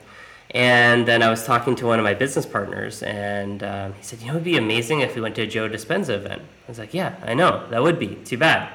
He's like, yeah, I checked as well, there's no events. And so we went on his website and we're looking around. It's like, oh, wait a minute, there's one here I see in Mexico all of a sudden, and it opens up in like a week. And we had I don't get his emails or anything. I had no idea about it. And so figured it out, asked Grace, she was excited. My business partner is also going to come, and we got our stuff together. Morning of, it opened up. We went on the first minute, we signed up, and we had a couple other friends that wanted to go, and they were like a minute and a half later, and it was all full. Yeah, we were definitely meant to go. Oh man, we have to bring you guys back after you go. I want to hear all about it, about the experience. I'm so excited for you guys. And we're also doing a 10-day Vipassana retreat right before the Joe Dispenza event. Oh wow, intense. So yeah, we're going in deep. Yeah, so that's for sure. The one thing you mentioned, what you were talking about, that I thought it was interesting and actually was able to observe in your work, which you talk about, you make a distinction between abundance work versus manifestation work.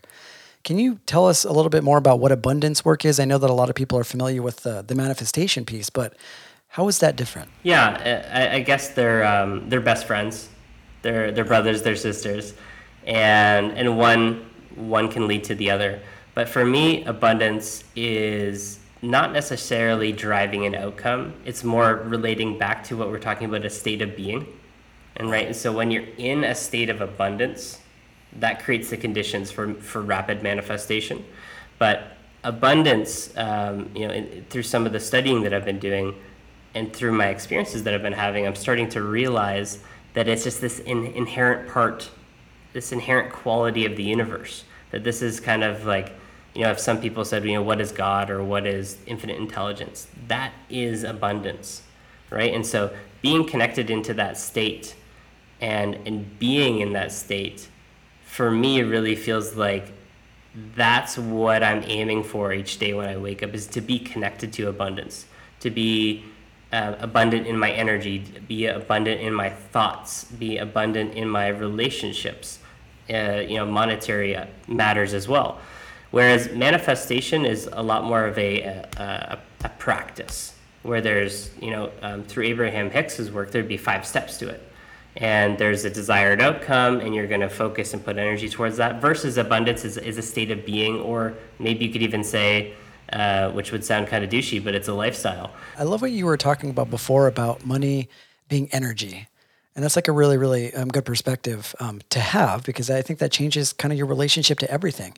I had a few people, and I'm not anything like a coach in the way that you are, but I read Marianne Williamson's Law of Divine Compensation, and she kind of touches on this a lot, which is whenever we think of money, a lot of us think of money as a sort of like inanimate object that has its own life, and it breathes air, and it survives, and it lives, and it gets to decide who gets it. But the one thing that I feel like people miss is that money is moderated by people. Money is moderated by living human beings.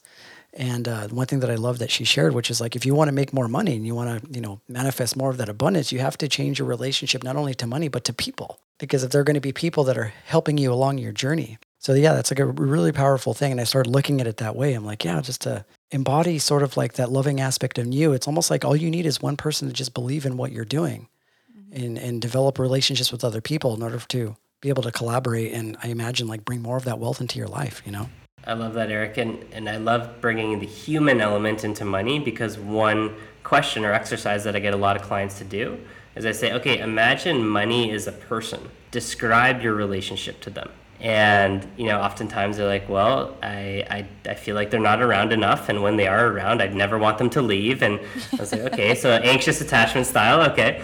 But like, you start to describe this relationship with money as if it was a person. And I would say, does that person want to hang out with you? Does that person want to spend more time with you? And in most cases, it's like, well, if I was that person, I'd be running the other way. And I love humanizing or giving money a character. And once we start to see it in that way, we might realize that we've been treating money in an unfair way, really. If it's just this energy, and we've been blaming it for a lot of things, and we have been giving it scarce energy. And if we can humanize it, if we can realize that it's just part of the bigger energetic web or field, and realize that we do have the power to interact with it from our heart at a human level, I think everything changes. It's like a physical manifestation of our energy. It's like a symbol of everything that we invest in ourselves. You know what I mean? It's a really interesting thing. But I love that. I've always like wondered about the sort of like spiritual monetary side, because when I used to do sound baths, I did notice that when I did sound baths that were free, for example, people would come, but it wouldn't be like a reoccurring thing. I noticed that when I started actually charging for these sound baths, that people started appreciating it a bit more. It felt like it created more of an impact for them. And I had some reluctance to do that because, especially as like a Reiki healer or a sound bath practitioner, the one thing that you're thinking about is helping people and healing people. And the people that you're helping and healing are sometimes at the very, very, very bottom, not doing really well in their life. And that sometimes equates to them not being able to afford these type of services. So I've had to like consider those two things and find like a good balance, Yeah, it is so hard. And one thing that I play around with a lot, and so you could do this as a coach or as a, someone that's a sound healer, is I would ask someone like, hey, do you want me to coach you? Like, yeah, that'd be amazing. Thank you, Alexander. Like, awesome. So do you want me to show up as a $1 coach or as a $2,000 coach? Pick which one. And they're like, well, what do you mean? It's like, well, which coach would you rather have? $1 coach or $2,000 coach? How do you want me to show up? And they're like, is that what I'm paying? Or forget what you're paying. Just, I want you to pick which one you want me to show up as first. And so they're always going to pick the $2,000 coach or the $5,000 coach or whatever it is. And so there's an interesting thing that happens of when we start to value ourselves more. I think it opens up our capacity to step into our highest self and to really serve. And the more we can channel that abundance, I think the more opportunities we can make for people that are at all levels of the spectrum. But it is so hard. And yeah, Eric, it pretty much comes up with every single person that I work with. And I want to move it into the talk on some sacred unions and sacred relationships, because we had the privilege of talking to Grace, which is your partner, and she spoke very, very highly of you, very much so. She thinks you're okay. Yeah. She thinks you're okay. I love the synergy that they have together when it comes to their IG and the work that they share. They're very supportive of each other. They just have this really beautiful harmony. And I really do also love your perspective on conscious relationships. In your work, you talk a lot about the extent in which we show up for our partners being directly correlated to how we show up for ourselves. And I know that you mentioned a little bit about this a little earlier. And this is kind of a curious perspective, because many people will take sort of like an opposing route when it comes to how they go about this.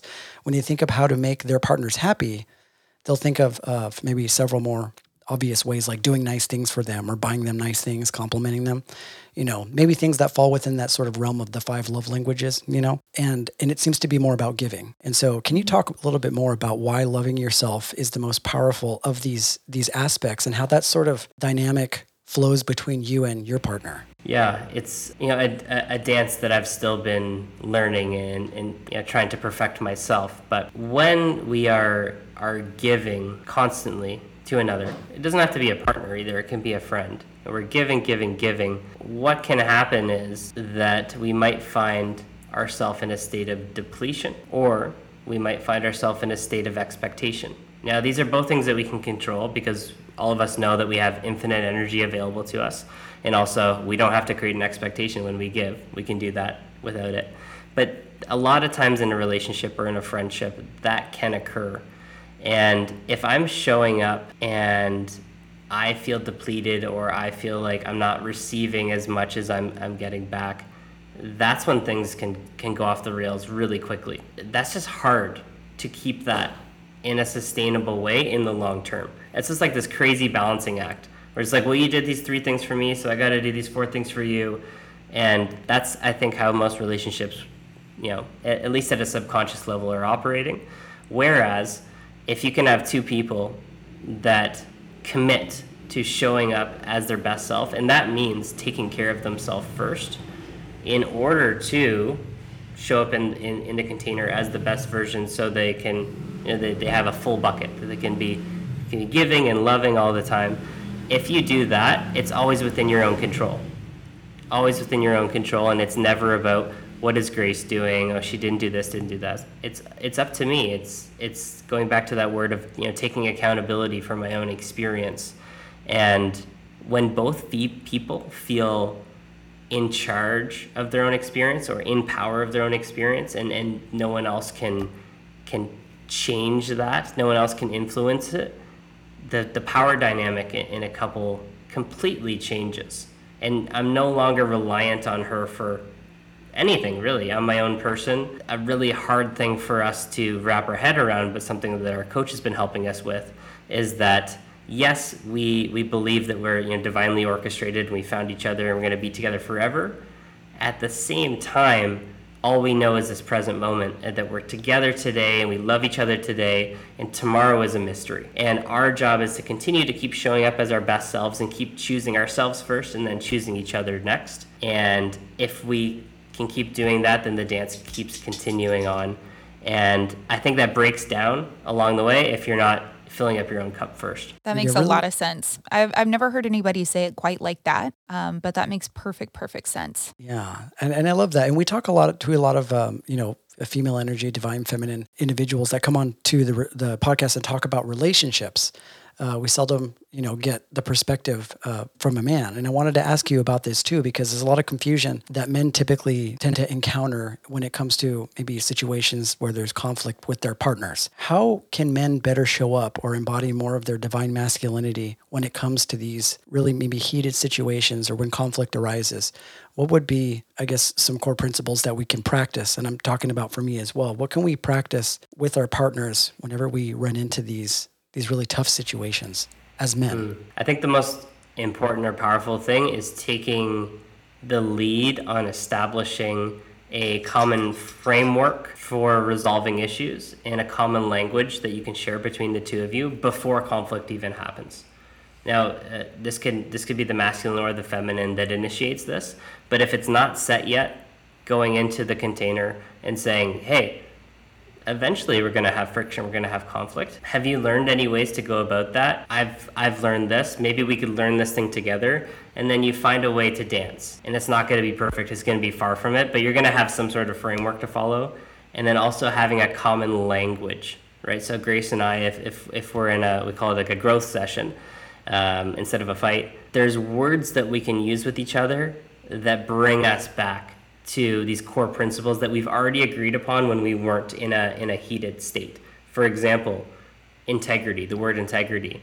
Grace can tell me like, well, I did this because it felt like it was keeping me in integrity at that time. And I can instantly know a little bit about what her experience is at that moment. So that's kind of the first thing, is before a conflict happens. But okay, so now a conflict has happened and we're in the heat of it. I really love the idea or the analogy of the man being the mountain or the island and the feminine being the water that's swirling around. And typically in let's say a conflict, is that the feminine is going to be swirling. The energy is going to be moving, and it should be. That's where she gets a lot of her power from. My advice to men, only from my own experience, is you can really tap into that energy of the mountain.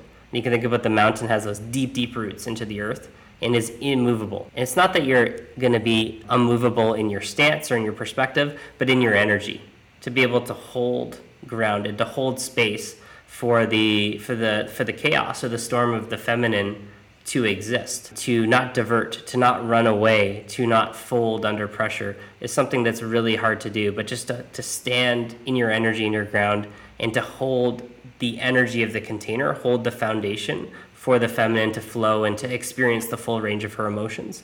That doesn't mean that we're not going to experience our emotions, but I think in that heated state, the most effective way to find understanding is to hold that grounded state. And perhaps this is what's been recommended to me, so what's worked for me, is that if I'm heated, I go away from the conflict or the argument and I gather myself, I understand myself, I ground myself, and then I come back and I can communicate it in a grounded, let's say, masculine energy state. And it seems to be that Grace or a female friend could receive that a lot better than if I was flowing and chaotic just like they are.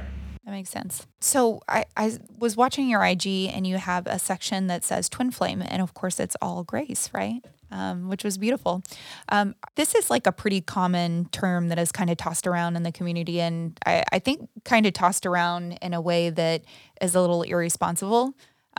So you hear like twin flame all the time, but whenever you met Grace, like what were the signs that this was your twin flame? Like, how did you know? Yeah, I think the first thing to approach or identify is twin flame is a term that connects you to an idea or an energy that is probably slightly different for everyone, just like the term starseed. It's going to be a little different for each person, and I think that's okay, as long as they can tap into their own experience and it's authentic. So for Grace and I, when we started to connect with this term twin flame was through a lot of the remembrance of like when we first met each other. It was essentially kind of like our first date. It was like our first date, there was this flood of remembrance that, oh my God, I've been looking for you forever, and that you're the one, and we've been doing this dance for more than this lifetime.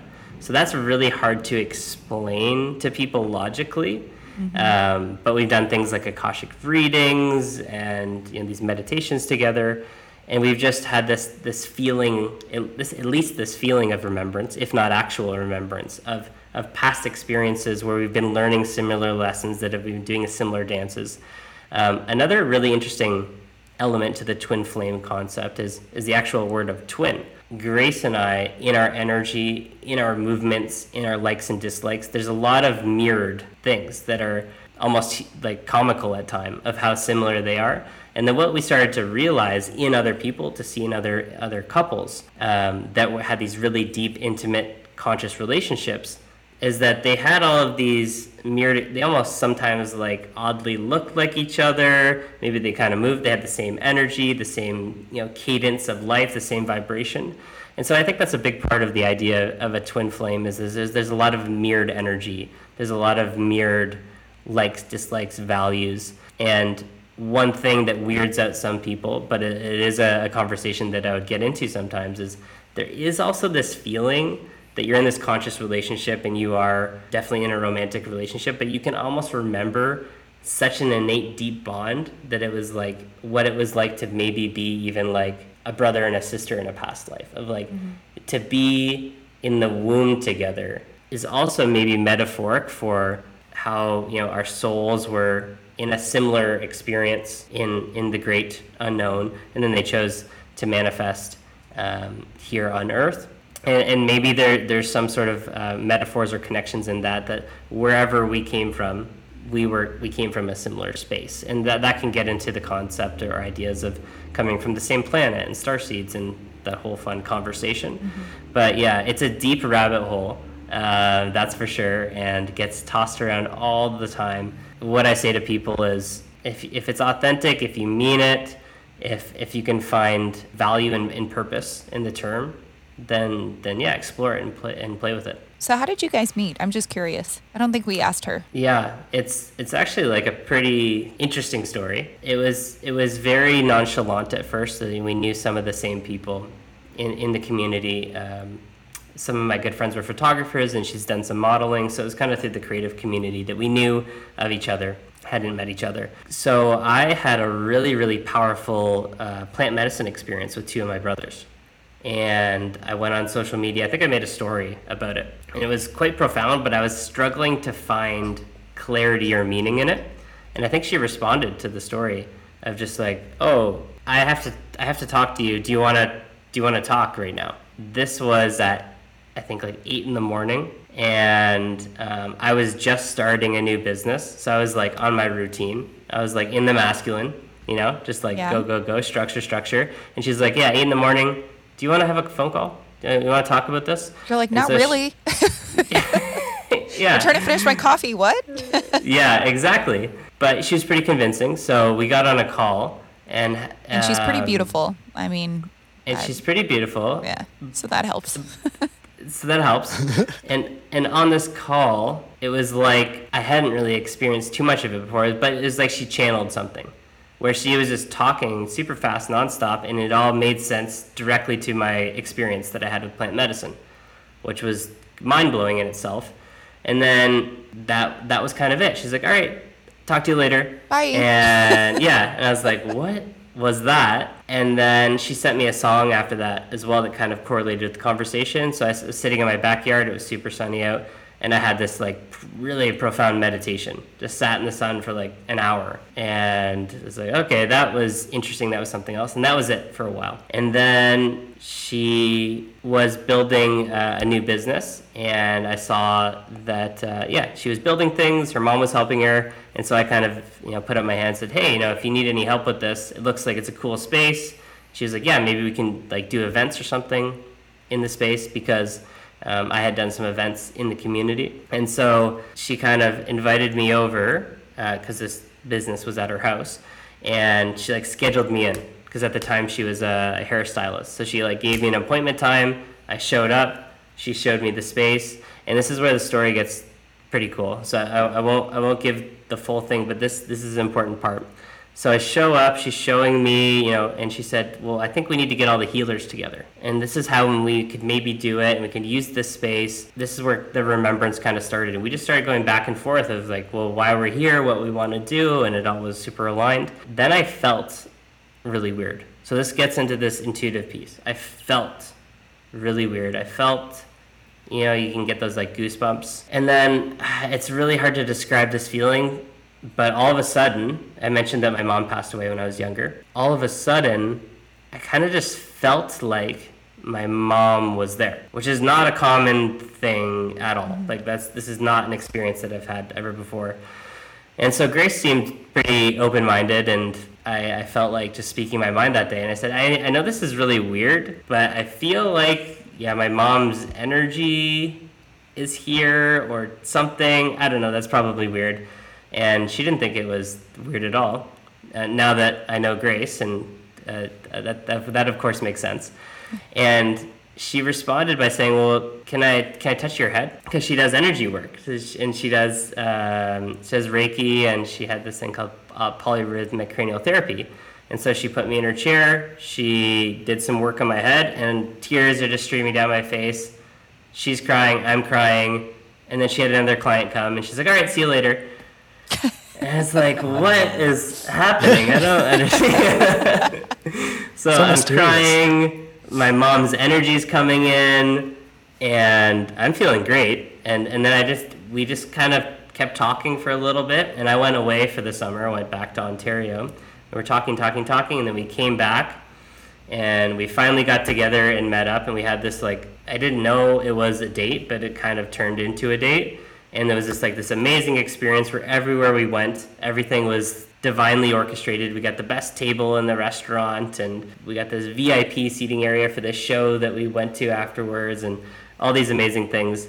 And that night, we had this moment of remembrance. It's so hard to put into words and so hard to describe, but after that moment, it's like, oh yeah, we're getting married, we're having kids, we're doing, like, it was just like came in like an avalanche. So that was loosely how we met each other and how our relationship began. Amazing. That's such a great story. And it's like, you know what, it makes sense, because it's like if you're somebody that believes in reincarnation, which I imagine all of us do, and that becomes a very tangible reality for most people in the spiritual community, it makes sense that we would come across people that we've worked with before. Barbara Marciniak has this book called Bringers of the Dawn, where she talks about, like, we come into this life here on earth in tribes, and multiple times to learn whatever it is that we have to learn, whether it's karmic or whether or not it's through relationships. And we somehow sometimes choose whether to be somebody's partner, whether to be somebody's brother, sister, like you say, family. I've come across people like that have given me that feeling. Jenna is one of those people. You know, she may have been a sister in a past life, because she definitely feels like a sister to me now. You know, and this is something that psychics have validated for us many, many times about the work about the affiliation that we have. And we just sort of serendipitously met in 2015. You know, we were friends for a long period of time, and it wasn't until like 3 or 4, 5 years later we decided to do a podcast together. And all of a sudden, that connection that we had makes sense. And that familiarity becomes even more deeper as we get to know each other, but also as we get into this work and as Jen starts to go deeper into her spiritual practice. So I feel like that connection that we have with people that we've seen before or have some familiar with, I think it's like a very real thing. And it doesn't necessarily even have to be a twin flame, you know, non-platonic relationship. It can be a platonic relationship too. You know? Or it could be a same-sex relationship. I had on this podcast, actually, the same sense of remembrance with Grace during our show, you know, and it's really cool whenever that happens. It's a shared experience for both people, and that's how you kind of validate each other, right? You know, it's like, I don't even know this person; they're a complete stranger, but why do I feel so connected to you? Yeah, Jen talked to me after the podcast, and she was just like, she got a little emotional. I know that Grace got a little emotional too, but Grace had a reflection on the pod where she was talking about the feeling of a soul tribe, you know, and you being included in this as well, because, you know, in the way that you communicate your message and the way that you see your work is very much aligned with how we go about doing our business too. And just the fact that we all sort of synchronize together and we met. And this is the thing that always kind of is really, really crazy to me, because there are 7-8 billion people in the world. When you think of the complexity and the magnitude of that, it makes almost every interaction that you have with every person a miracle. We can decide to take one step to the left one day and one step to the right, and all of this maybe would have never happened. So the fact that, like, throughout the time that we've existed in the universe and the time we've been alive in this life, for us to come right in this exact moment right now where all three of us are talking, having a conversation about God and spirit, is crazy. It's fucking crazy when I think about it. It is.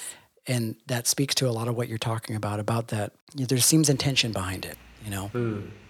Yeah.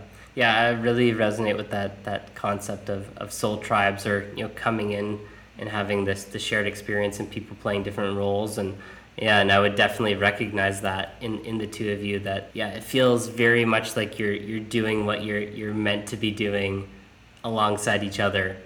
Talking about how things feel in the body. It's a full body yes to observe it and to be part of it. So I'm just really grateful that the two of you found each other and had the courage to do something together like this. It's actually quite amazing. And yeah, Eric, as you're saying, it is a miracle. Oh, you hear that, Jen? You hear that, Jen? I know. It made me a little teary-eyed. I'm like, oh, virtual hugs, virtual hugs, virtual pair of hands. That's awesome.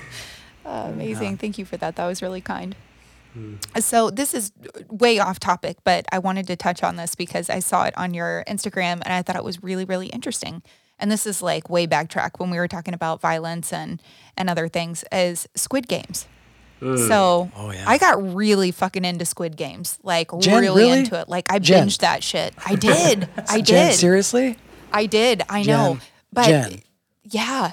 I know, Jen, I know. And it was hard because they put like American voices on Asian people, and that was super fucking weird. And then the timing was really off. I don't know. Just the whole thing was weird. You know how many people have tried to convince me to watch that show, and I just refuse to watch it, Jen. It's too much. It's too much. It's a lot. It's a lot. It's pretty intense. And after I finished it, I found myself feeling like very dirty, if that makes sense. Like I needed to take a shower. I was like, that show fucking sucked. Like, that was terrible. I feel like terrible about myself, for being engaged and it's like, I don't know. What was it? Was it like was it like a cultural relevance thing? Because there's so many people, I get it, that watch it. And you're like that one person by the water fountain at work that can have a conversation with your cronies because of the show. Not being able to watch the show. Is that why you started watching it, or you just had some curiosity about it? No, I just had some curiosity. And actually the first time I tried to watch it, I couldn't, and I ended up turning it off. And then I tried again because there was so much hype around it. After reading your Instagram and you were talking about the parallel with the worship of money and the desensitization to death and violence. And I have a very similar parallel in my life because I'm also a nurse, and working in the hospital, I became very desensitized to death, but not in a violent way, just in a, part of life, like I don't even think about it anymore type of way. But also where I found myself like being a little less caring, as the years kind of droned on, less caring about people and their experience. Right. So I just thought, I don't know, reading your post was really interesting about just talking about that, like desensitization to death and with so much violence in that show. I mean, it was like pretty gory. Yeah, I agree with you. It's really intense, and I think it's such an interesting mirror or snapshot of a piece of the collective right now, or maybe the shadow of the collective. And why, Grace and I typically don't consume content like that, because that really does have an effect on your vibrational level. It does. But we were called to watch it for some reason. We heard about it, and then we saw like all the signs of squids everywhere, and like, okay, we got to watch this thing. And once I realized what it was, I knew that I had to watch the whole thing, because there was something there for me to understand, which is the contrast of all the stuff we talk about of love, light, and the new earth, and the contrast of that is the possibility of what might happen if we don't change. Mm-hmm. And a concept that I've really been playing around with a lot recently is that the height of a tree's branches are limited by the depths of its roots. And the work of roots digging deep into the ground where it's dark, there's no light, and it's wet, and there's bugs, it's not fun work. That's the deep soul work. And we mostly don't want to do it. We mostly just want the tree branches up in the sun. And for me anyways, the experience was there's something for me to understand here. And what's happened in the past 2 years, I think, has been a blessing and a curse in a lot of ways. And the blessing is people are thinking about their life and like, oh, okay, there's a thing that's happened in the world and people have passed away. Okay, now they're thinking about their mortality. And maybe they spent more time with their family, and that's amazing. I think a lot of people are shifting their lives there. And the contrast to that is people, flick on the news and they're like, oh, only this many thousand people died today. That's way better than, a couple more thousand than that. And just completely forgetting the experience of all the people that are behind those numbers. So yeah, Eric, I'm right there with you that it's like an intense show, intense energy, and it's not something that I normally want to consume. But yeah, it just felt like for some reason I had to understand it for what I need to be doing right now. Yeah. And I know that like the way that we talk about these things, we've all subject ourselves to something like this before, right? As much as we don't want to, because if we're a part of the world that we're in, sometimes we can't help it. We're a part of a culture that sort of is, like you say, desensitized to these type of themes. And I think that's kind of what you were talking about being the problem. And it reminds me of like the Buddha and sort of Mara, like Buddha underneath the Bodhi tree, when like Mara comes and tempts him with all this crazy shit and violence and all this other scary stuff, I think is one of those things. And to remain unfazed by that, not by a resistance, but from an acknowledging that, in life, you have both of these polarities that exist, and that light and that dark is there, and it's neither good or bad. It's just what you choose to do with it. And like you said, I think it's a reflection of what can potentially happen if we kind of remain unchecked. And it reminds me of this quote by Marianne Williamson, where she says that it's true in America that we want both. We don't want violence, but neither do we want to dedicate ourselves to a nonviolent society. If we aren't fully dedicated to peace, we're constantly going to be at war. And that's the thing is, you go to any family, they want peace, right? They'll say that they want peace, they want to be happy, but they'll go and watch a show that's 100% violent. And somehow that's not factored into that sort of wanting that they want for that type of world. And I think that kind of speaks to a disconnect that we have, a lack of integration with love, Yeah. I think there was a teaching in there, though. So the guy that ended up actually winning, spared his. Alert. Yeah. Oh, spoiler alert! Yes, if you haven't seen it. Jen, we're gonna have some people. Spared his cousin, and at the very end, he realized like, hey, maybe money isn't everything. I'm not going to kill, my cousin that I have this long-standing relationship with. So the cousin ends up killing himself. The guy wins the money and never spends a dollar. So he walks around just feeling very empty inside because money isn't everything, right? So there was a secondary message in there. But another thing that I kind of saw in here that I thought was really odd is how they portrayed these people with gambling addictions as being weak, worthless, or not intelligent. Which is none of those people were unintelligent, right? But they were kind of portrayed as being people that just weren't really that smart. And everyone that I know in my life and in past years that has suffered from addiction it's not that they're not intelligent or weak, it's that they're wounded.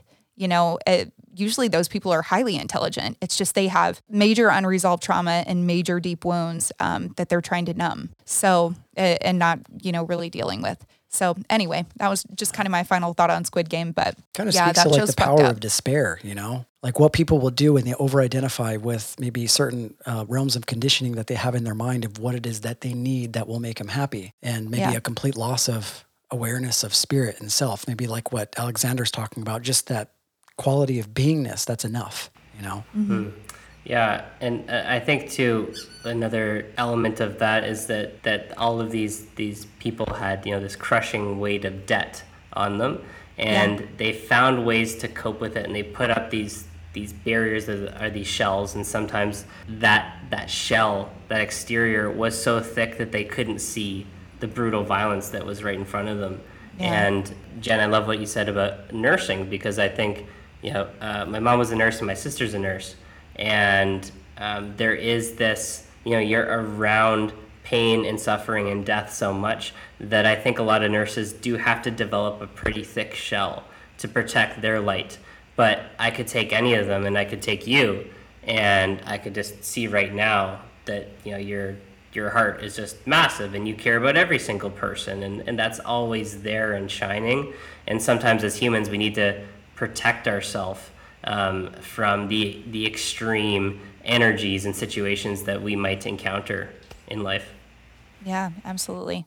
something weird happens as the years kind of drone on. Is you just become, it's like you're having an out-of-body experience. It's weird. It's like you don't process those emotions. It's like so traumatic that it just stops registering as trauma. It's just like numbness. And when I started to get to that point, I was like, okay, I need to find a new career. This like shit's not right. Because that started to bubble over into my relationships too, into my like interpersonal relationships outside of work. So I don't know. Something to be aware of. I kind of have like a different perspective when it comes to that because I had worked in hospice for a long time as more of like a doula type of person. So I was familiar with that whole idea of death, and that came from a completely different story of a near-death experience that I had. So that caused me to get into end of life type of studies and work. So I worked in hospice and I was around a lot of patients that were old that were passing away. I think that came as a lesson and a teaching to me because I had a fear of death for a very, very long time. And it wasn't until I had that near-death experience that completely freed me from this fear, because then I realized after experiencing what that's about, that there's a beauty behind this, that there's a grace behind this, and that source is behind this, and that death is an absolutely natural process, and that is exactly the same as life. In a lot of ways, because we talk about polarity, life and death are the exact same function. And so for me, when it came to experiencing death, the old me would have seen it in probably a scary way, but the way that I see it now, when I would sit with these patients is, of course, this isn't the only life that they live. And maybe some people come into life with very specific goals and specific work. And sometimes it's time for them to leave prematurely, maybe for some people. Or maybe sometimes people die as a way to teach us a lesson about something. There's so many different sort of like parallels and things that are happening in life that are, coinciding with other lives that are out there. So for me, when I think of death, I think of it as like a natural and beautiful thing. Yeah. My relationship to death is much different now than it used to be. One thing that reminds me of quickly is that something that Aubrey Marcus was talking about in one of his most recent ceremonies with ayahuasca is that he felt like a 100-watt light bulb with 10,000 watts running through it. Is that he didn't have in his physical body, he didn't have the capacity to hold that experience. And I wonder, people that are around a lot of things that they perceive to be traumatic, if they feel like that, like this vessel literally can't hold this experience, so I need to shut off from it.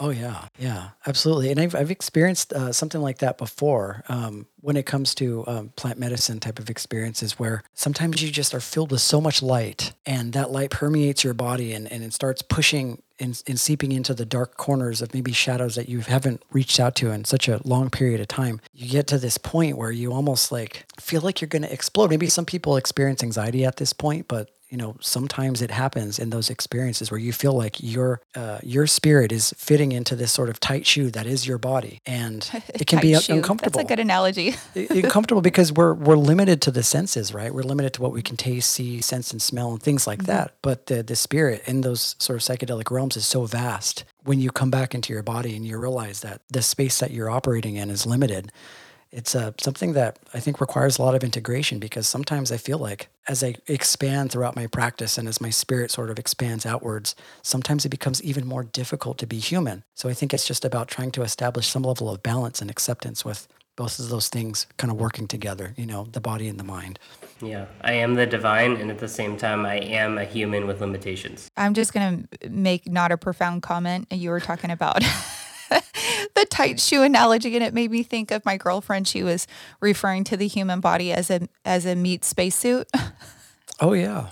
And it cracked me up. I was like, a meat spacesuit? I was like, that's so gross, but funny at the same time. Yeah. Anyway.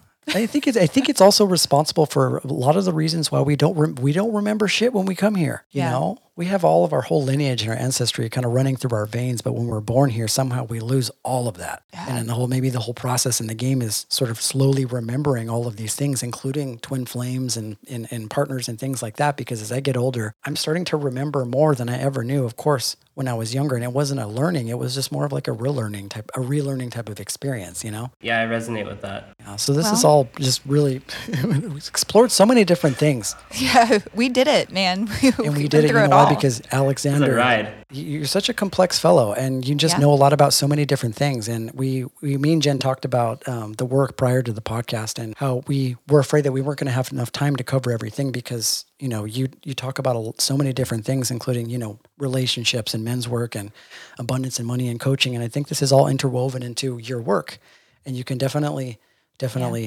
see that. So I appreciate you taking some time to come onto our podcast. And this is one question that we typically ask all of our guests, a sort of departing message, the way that you leave your legacy on this episode, in this podcast. If there's anything that you want to share with our audience, what would that be? I think that the best thing people can do is take a breath and let your consciousness ride down from your head to your heart like an elevator, and just listen to what it has to say. If people can do that, get connected to their heart and listen to what it has to say, I think their whole life changes.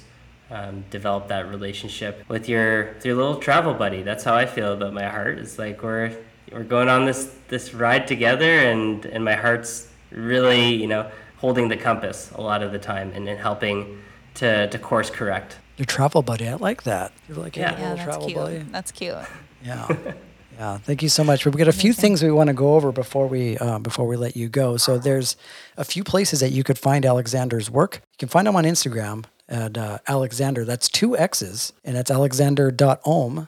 And then there's, I think it was facebook.com also too, under the same name, alexander.ohm on Facebook. And you have maybe some courses that you have coming up that you want to talk about, where people can maybe subscribe online and participate in that with you. Yeah, so there's 2 main programs that I run. One's called the Intuitive Business Starter Pack. So that's essentially everything that you need to go from zero to having a business, making it from your heart. That's a lot of people that are, maybe they're employees right now and they want to start their first business.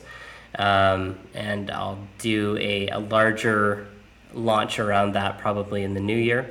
And then I have the 6-Figure Wolf Pack, which I run with a business partner. And we just finished the first round of that. And it's a smaller, intimate group, a little bit more of a high-level atmosphere for people that are already established and they're looking to scale to a number of, being a 6-figure entrepreneur, but doing that with a lot of authenticity, a lot of integrity, and doing that from their heart. So still maintaining that intuitive, spiritual side as they find new levels of success on the monetary side in business.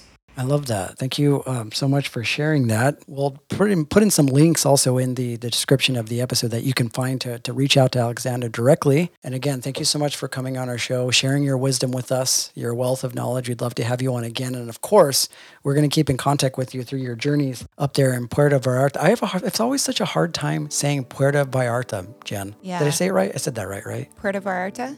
Is that right? Can you say it 3 times I don't fast? know. I'm not. No. You can just say PV. Most people know. Yeah. Yeah. There you go. PV. That works. Yeah. That Keep works. us posted on what's going on up there. You guys are doing good things. It's a really beautiful space. I think that'd be the best place for you guys to do your work. Absolutely. Definitely will. And we're bringing you back. We want the full lowdown on the Joe Dispenza thing. I got to hear about it firsthand. Yeah. Grace and I are going to have a lot to bring back after 10 days of Vipassana and then 7 days of Joe Dispenza. Yeah. We're So going to cool. have something to bring You know back. what? I got an idea. We can do an episode with both of them, Jen. Yes. Yeah. Yeah. Yes. That's the plan. Okay. Yeah. We're bringing you both back. We'll make it happen. Thank you so All much right. again for sharing space with us, Alexander. Yeah. It was Eric- lovely. Thank you for coming. Eric, Jen, thank you. Thank you so much for having me. You're both a brother and a sister, for sure. Oh, virtual hugs, virtual high fives, virtual prayer hands. Thank you guys for tuning in Divine Nobody's podcast.